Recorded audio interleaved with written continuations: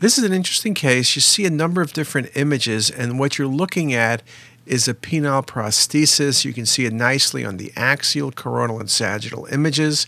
You also can see the reservoir in the right pelvis. There's also a Foley catheter in place. It's important to be able to recognize this because at times I've seen people mistake these for fluid collections such as abscesses. And so with an older population and with prostate cancer and prostatectomies, this is not that uncommon. So it's important to be able to recognize that on imaging studies.